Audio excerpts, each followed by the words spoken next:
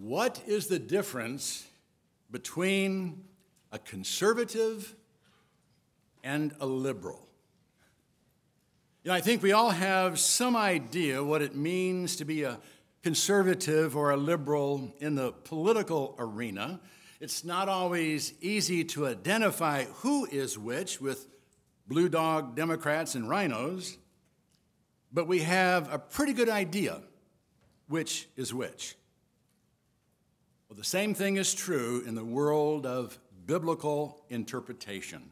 Conservatives are those who view the Bible conservatively, who take the Scriptures literally, who read it as a historically accurate account of what really happened. Liberals are those who tend to read the Bible figuratively, who view much of it as mythological and see it as primarily a book of fictional allegories that teach moral truths. Now, there's some overlap between categories. Even conservatives acknowledge that Scripture contains figures of speech, and not everything is to be taken literally. And liberals do realize that the biblical record contains much that is historically true. But there is a difference. And there is a philosophical divide between the two that makes each dismissive of the other. Liberals tend to dismiss conservatives as uneducated and gullible, and conservatives tend to write off liberals as unbelievers. I'll never forget the furor that reverberated through the community when one of the ladies from our church in Kansas confronted a visiting preacher from New Zealand. He had said something about the story of Daniel in a Bible study at the senior center, but the way he said story raised a red flag. When confronted, he acknowledged that he believed it to be fictional, an Old Testament story that was intended to be taken allegorically. Well, he was quickly labeled a liberal heretic, and our ladies spread the word. So, what if it was discovered that the Apostle Paul used an Old Testament story allegorically? Should he also be branded a liberal? Not necessarily. A story can be fictional or it can be factual. And even a true story can be taken allegorically. To do so is to simply find something of significance beneath the surface of the story. So an allegory can be a spiritual truth embedded or embodied in a historical event, and that's what Paul is going to do in our text for today. So don't be shocked when you discover that Paul wants us to view a passage of Scripture allegorically. He's not rejecting the historicity of an account. He's simply going beneath the obvious to find a deeper meaning.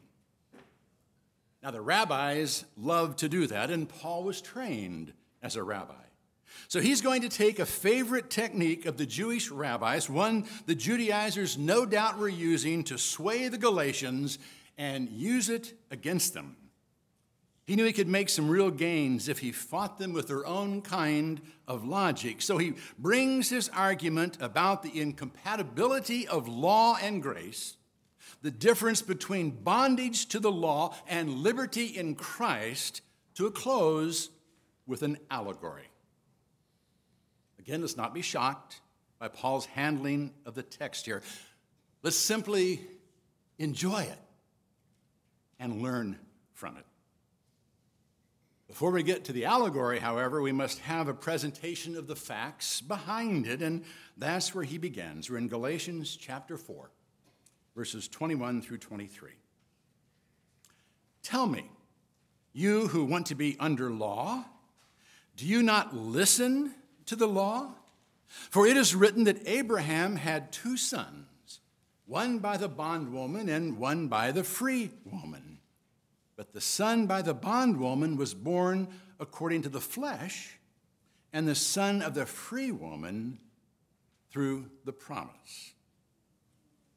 Paul begins, tell me, you who want to be under law, do you not listen to the law? Now that's a bit confusing to us, this whole law and listening to the law thing, until you remember that the law was more than commandments. It was also the foundational history of God's work and his people. The Jews referred to the Pentateuch, the first 5 books of the Old Testament, as the law.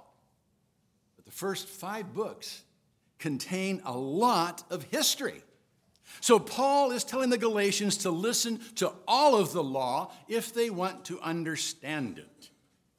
He calls their attention to one particular account in the law, the story of Abraham and his sons.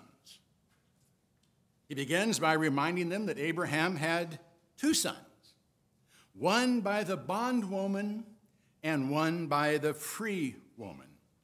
The son by the bondwoman, Ishmael, was born according to the flesh, but the son of the free woman, Isaac, was born through the promise.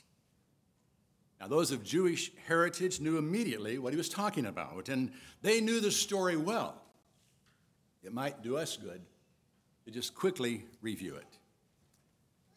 Abraham and Sarah, or as they were known at the time, Abram and Sarai, were a childless couple living in Haran when God spoke to Abraham and told him to leave his father's house and to go to a land he would show him. God also told him that he would make from him a great nation and that all families of the earth would be blessed through him. At that time, Abraham was 75 and Sarah 65. As I mentioned, they were childless. After traveling to the land of Canaan, God reaffirmed the promise, telling Abraham that he would make his descendants as numerous as the particles of dust on the earth and the stars in the heavens.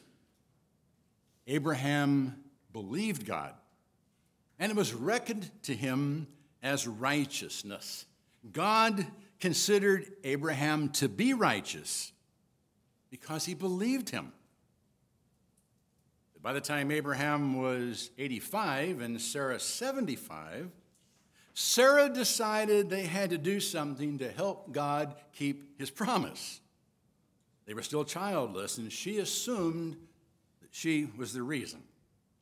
She decided if Abraham was to have any children, he would need another wife. So she told him to take her handmaiden, Hagar, an Egyptian, as a wife. Abraham listened to her, and Hagar gave birth to Ishmael. But he was not the son of promise. And God would make that clear some 14 years later. When Abraham was 99, God appeared to him again and told him he would have a son by Sarah, and that it would be through that son that the promises would be fulfilled. Abraham fell on his face laughing. He was nearly 100, and Sarah was 90. He couldn't believe they would have a child. When Sarah later heard it, she also laughed, and God appropriately named their son Isaac, which means he laughs. But it was no joke. Even though Sarah was far beyond the age of childbearing, she bore a son, Isaac, a son born through the promise of God supernaturally, the one through whom the covenant would pass and through whom the Savior would come. That's the beginning of the story, and that's where Paul began. Abraham had 2 sons, one by the bondwoman and one by the free woman. The one born according to the flesh and the one born through the promise of God. Now, Paul is going to interpret the story and point out the spiritual truth embedded in this historical account. He says, "This is allegorically speaking. For these two women are two covenants, one proceeding from Mount Sinai, bearing children who are to be slaves. She is Hagar. Now this Hagar is Mount Sinai in Arabia and corresponds to the present Jerusalem, for she is in slavery with her children. But the Jerusalem from above is free. She is our mother. For it is written, 'Rejoice, barren woman who does not bear. Break forth and shout, you who are not in labor. For more are the children of the desolate than of the one who has a husband.'" Allegorically speaking. Now, Paul is criticized by some for doing this. The rabbis often misused Scripture to make a point, and we would be rightfully cautioned not to do so, to take a biblical account, turn it into an allegory, find some deep hidden truth in the text, and then declare that to be what the Bible is teaching is very dangerous. A lot of false doctrines are born that way. But Paul is an apostle, and as such, he is uniquely inspired by the Holy Spirit. If he sees something beneath the surface of a text, not to worry, it is really there. And besides, he didn't come up with a new idea from the allegory. He merely saw an illustration of a previously revealed truth. In two women, Hagar and Sarah, Paul saw a picture of two covenants. One from Mount Sinai, which he linked to the earthly city of Jerusalem, and one from the Jerusalem above, the spiritual city of God. In Hagar, he saw a picture of a covenant that brings bondage, a covenant based on law that made slaves of those born under it, just as Ishmael was born a slave because his mother was a slave. Paul is simply saying again that those who are under the law are slaves in bondage to a taskmaster who demands perfection. Hagar is a picture of that kind of religious system, a system born on Sinai, but in Paul's day, centered in Jerusalem. On the other hand, Paul says Sarah pictures a covenant that gives birth to free children. That just as Isaac was born the free son of a free woman, so we who are born of the spiritual Jerusalem are born spiritually free. We are not in bondage to a religious system that demands more than it can deliver, but free to come before our Father in heaven with the full assurance of our acceptability before him. Now, Ishmael was loved by his father, but because his mother was Sarah's servant, his access to Abraham was limited. Both he and his mother were under Sarah's authority, and she restricted Ishmael's access to Abraham. In a similar way, having a relationship to the Heavenly Father based on obedience to the law restricts access to God. If any sin can be found in our life, we lose the right to come before him. Obviously, then, anyone who thinks they can come before God on the basis of obedience to the law is going to be sorely disappointed. It cannot be done. No one can earn an acceptable standing before God on the basis of obedience. The law keeps people away from God, just as Ishmael's being the son of Hagar kept him away from Abraham. The good news, however, is that the barren woman would one day become the mother of innumerable children, and that all would be given the opportunity to choose their spiritual mother. We can choose Hagar as our mother and be slaves to the law, or choose to become sons and daughters of Sarah and be given the same freedom to come before the Father that Isaac had. The choice is ours to make. The Galatians had made the choice to be like Isaac when they became Christians. But now the Judaizers were trying to draw them back into Hagar's household. So Paul makes a very specific application of the story as the next step in his allegory. Let's read on. And you, brethren, like Isaac, are children of promise. But as at that time he who was born according to the flesh persecuted him who was born according to the Spirit, so it is now also. But what does the Scripture say? Cast out the bondwoman and her son, for the son of the bondwoman shall not be an heir with the son of the free woman. Paul gets very pointed in his application of the allegory here. He says, and you, brethren, like Isaac, are children of promise. The Galatians were children of promise. They had come into a relationship with their Heavenly Father through a promise he made and fulfilled, a promise that he would make them acceptable to himself and adopt them into his family if they would just entrust themselves to him. This they had done. They had come into the family of God through a promise. There's another story for Ishmael.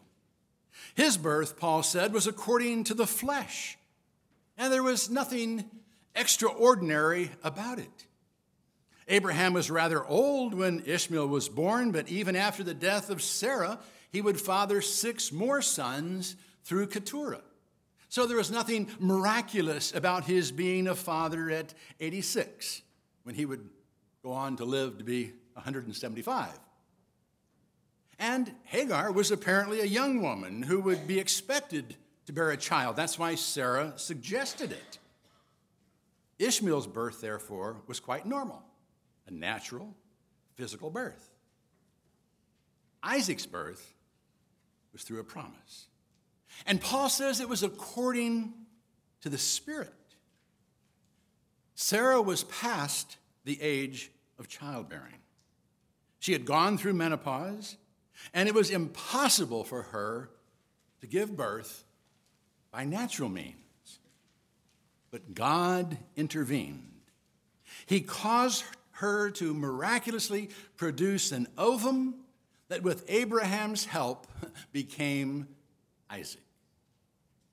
That, Paul says, is a picture of one born not according to the flesh, but according to the Spirit of God. A picture of one born into the family of God through the activity of the Spirit of God. It's a picture of the second birth that makes a person into a child of God, into a born-again Christian. Paul then makes another interesting point. He said, he who was born of the flesh, Ishmael, persecuted him who was born according to the Spirit, Isaac. And that a similar thing was then going on. The sons of flesh were persecuting the sons of promise. Now, the only record we have of anything coming close to persecution of Isaac by Ishmael is Ishmael's mocking Isaac at his weaning. But we do know there's a lot of animosity between them and their mothers. And that Hagar and Ishmael were eventually sent away from Abraham's home. We also know that Ishmael then lived in the wilderness as a warrior and an archer, had 12 sons, and became the father of the Arab nations. I think it's safe to assume there was continued animosity between Isaac and Ishmael. And there's no reason to doubt Paul when he indicates that Ishmael actually persecuted Isaac. In fact, Arab nations continue to be at odds with Israel to this day. Paul's reference to the persecution still taking place in his day, however, was not between the Arabs and the Israelis. He was saying that just as Ishmael persecuted Isaac, so were the Jews, those who were physically related to Abraham, persecuting the Christians, those who were spiritually related to Abraham. Paul knew that persecution firsthand, both as a Jew who persecuted Christians, and then as a Christian who was persecuted by the Jews. And now the Christians in Galatia were being enslaved by the Judaizers, and they didn't even know it. But by putting them back under the yoke of the law, they were putting them back into bondage. And even worse, they were nullifying the cross of Christ and reducing Christianity to a sect of Judaism. That's why the Judaizers and their teaching could not be incorporated into the Christian community in Galatia or anywhere else. And that's why Paul tells them to do to the Judaizers what Abraham had done to Hagar and her son. They were to cast them out. Those who were only born of the flesh, even if they appear to be religious and have a religious heritage, are not heirs with those who are born of the Spirit. To associate closely with them, to fellowship with them as brothers in Christ, is to invite conflict and persecution and to run the risk of undermining your faith and robbing you of your freedom in Christ. So Paul ends his allegory with an exhortation. So then, brethren, we are not children of a bondwoman, but of the free woman. It was for freedom that Christ set us free. Therefore, keep standing firm and do not be subject again to the yoke of slavery. So then, brethren, this is the conclusion and the exhortation to his allegory. So then, brethren, we are not children of a bondwoman, but of the free woman. We didn't come into God's family through a religious system with a headquarters on earth that tries to get a man to God through obedience to its laws. No, we were born into God's family through the Spirit of God, the free woman who has access to the Father. And our birth was made possible by the Son of God, the one who was sent to free us from bondage to sin and death by taking our sins upon himself and dying in our place. He made it possible for us to be born again. He paid the price of our freedom and therefore expects us to be free. Free from sin, free from the condemnation of sin, and free to come into God's presence as the children of promise.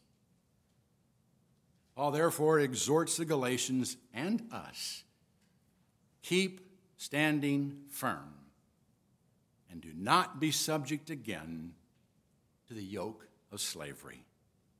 Keep standing firm in your faith that it is Christ that makes you acceptable to the Father.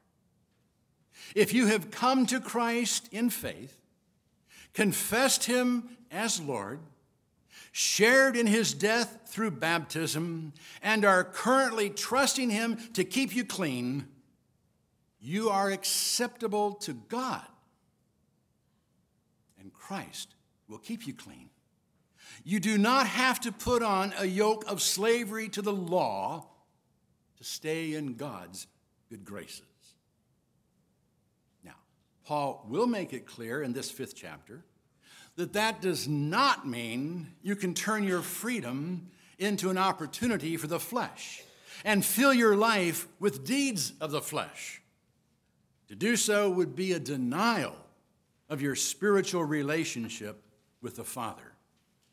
But as long as you are trusting Christ to save you, you never have to worry about being good enough or doing enough to get to heaven.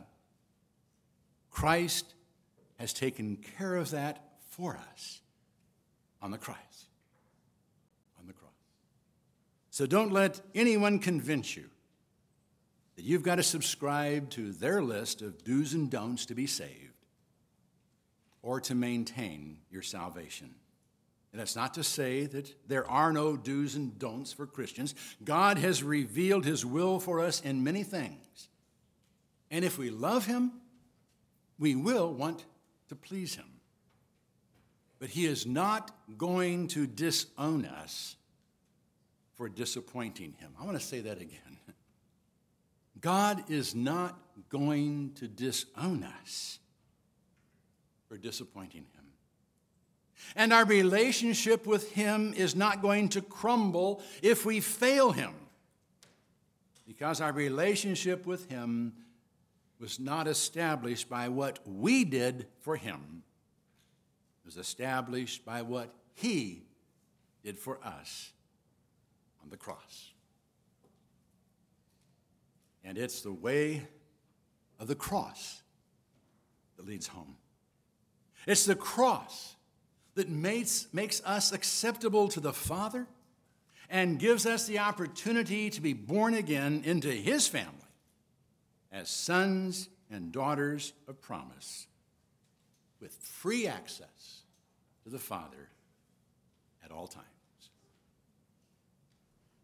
If you want that access, it can be yours.